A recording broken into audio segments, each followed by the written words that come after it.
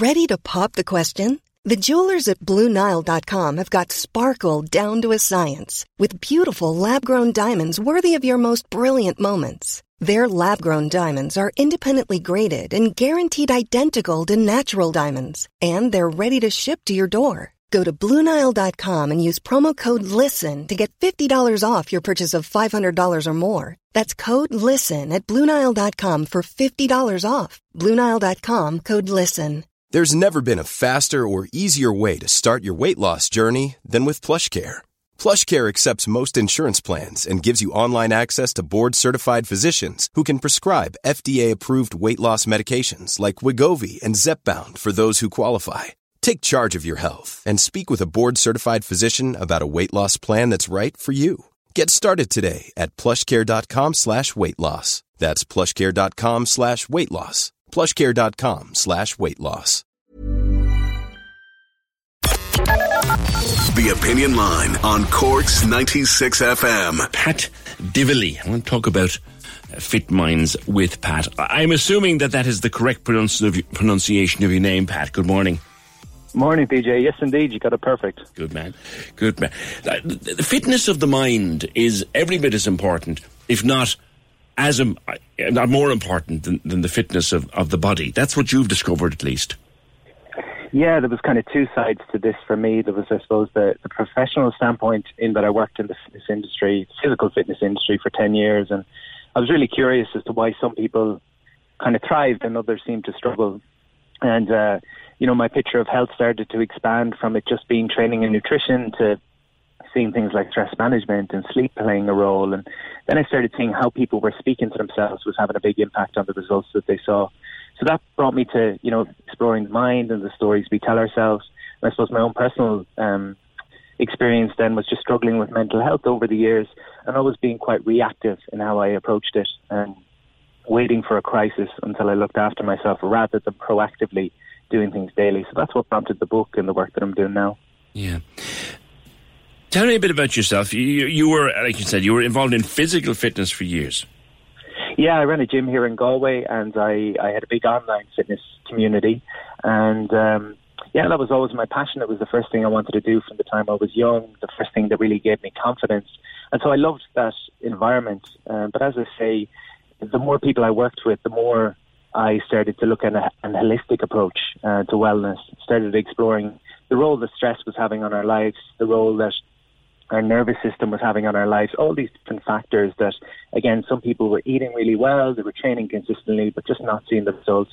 And I also saw people being very hard on themselves in the way that they dealt with themselves. And I was doing the same thing in my own life. So that prompted me to study a bit of cognitive behavioral therapy and coaching and meditation. And that's a lot of what I do now is kind of stress management for companies and individuals. I think you found that you might give a number of people the same program. Yeah. And then how they succeeded or didn't at that program, an awful lot had to do with their mindset. Yeah, I'll never forget someone said to me, you have 168 hours in the week and a client might be with you for 3 hours of those 168. So 3 hours in the gym, there's 165 outside of the gym. So a mentor of mine told me, your client's success is what happens outside of the gym. How they sleep, how they nourish themselves, how they speak to themselves, how they, their social environment, all these different factors. So as much as I enjoyed training people and saw the benefit in working with people in that capacity, I also saw the need to, I suppose, educate on, again, how do we speak to ourselves? How do we look after our sleep? How do we look after our stress management? And obviously the last 2 years, the uncertainty we've been dealing with in the world has just really put a magnifying glass on these factors even more. We have a tendency, don't we, Pat, I don't know whether it's Irish or whether it's world, to beat ourselves up over little things. A friend of mine is currently isolating, dealing with COVID, thankfully not sick, but beating herself up big time over the fact that she actually got it. And I said this morning, relax. This is ripping through the community. It's not your fault. But people are beating themselves up. For example, COVID, the prime example. You get COVID and you go, how the hell? How was I so stupid? That's not it at all. No, this is a part of our mind we call the negativity bias, and it's actually a protective part of the brain. So the brain wants survival. That's the key factor of the brain. It doesn't necessarily want happiness. It wants us to survive and live another day. So because of that, it's always looking for threats. It's looking for where we fall short, where we go wrong, where we don't live up to expectations, where we're not keeping up with the Joneses. There's that part of the mind that's always looking for the negative aspects. So 100 people could say something nice to us. One person says something negative. That's where the attention tends to go. So a simple means of kind of working with that is to ask yourself, when you're feeling stressed over something, where has my attention gone? And you'll notice it's gone to, your friend there, for example. Maybe she's focused now on the fact that she's missing work or whatever her other judgments toward herself are. And we'll be asking her to expand her kind of perspective. What are some of the positives in this? And it's not about airy-fairy positive thinking and making everything perfect. It's just about widening the picture. When we go to the negative, we almost put a pair of sunglasses on and everything looks dark. So it's just, again, that perspective I think is important. Because, the term that has emerged in the last, I think, 6 months anyway, is toxic positivity. That's not what you're talking about. It's not being positive for the sake of it. Happy, clappy, jazz hands. That's not what you're talking about at all. No, because that in itself is a problem, because oftentimes, and I've seen this a lot during the pandemic, you'll ask someone how they're doing and they might have had a very tough year, but they'll very quickly go to, but it could have been a lot worse, it's worse for other people. And so they almost undermine or diminish their own experience, because they don't want to take away from anyone else's experience, but everyone's experience is different. And I think it's okay to hold two things at once. I can say, I'm grieving the old life that I had before and I feel quite sad about that, but I'm also grateful for some opportunities that have opened up to me. So I think emotional maturity is that ability to not have to be black and white in things and to be able to hold two emotions at once and to be able to allow yourself to feel what you feel. Toxic positivity really is overlooking the fact that I'm sad and trying to find things to be happy about. Yeah. It's not about that. It's kind of hold two things at once. You talk about recognising our inner self-critic. I have a thing. It's a very modern practice now, Pat.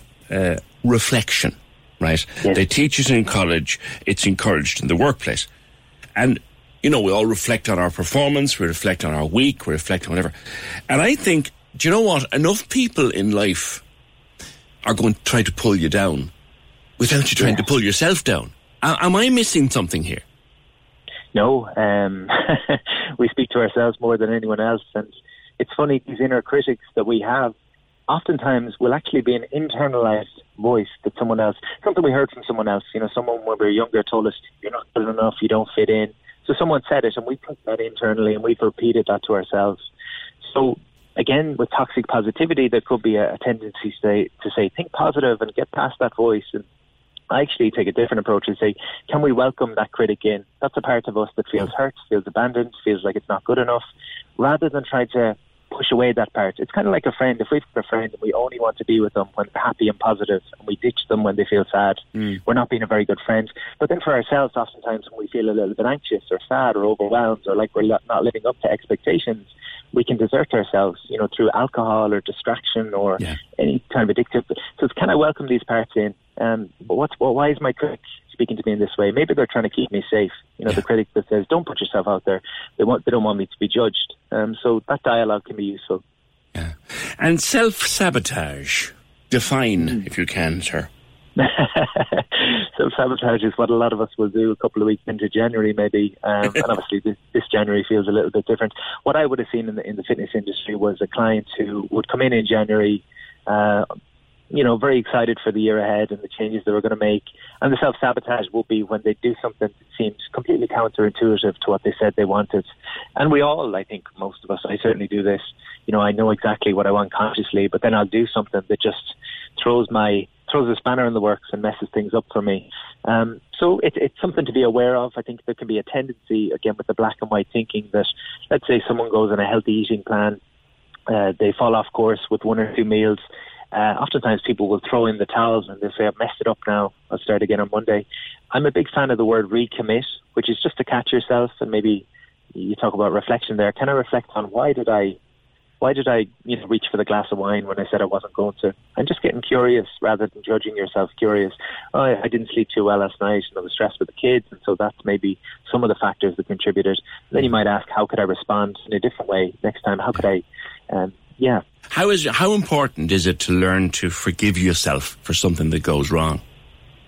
It's huge, and I think it's difficult. It's difficult, but it's huge. I think the only place we can create change from is a place of acceptance. So if I'm blaming other people for where I am, or I'm shaming myself for where I am, I'll be stuck in the mud. And so, I think we need to see things not worse than they are, not better than they are, but just see things as they are, and learn from our mistakes. We've all made mistakes. There's the idea of toxic shame and healthy shame. And toxic shame is where I've done something wrong, and so I make myself a shameful person.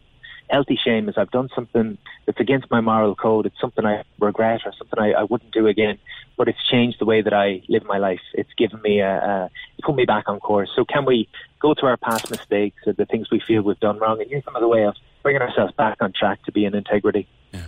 Talking to someone recently who is recovering from personal trauma, and thankfully is making a very, very good recovery. But is it interesting? Is struggling to forgive themselves for actually letting it happen? And I said, but you didn't let it happen. It happened to you.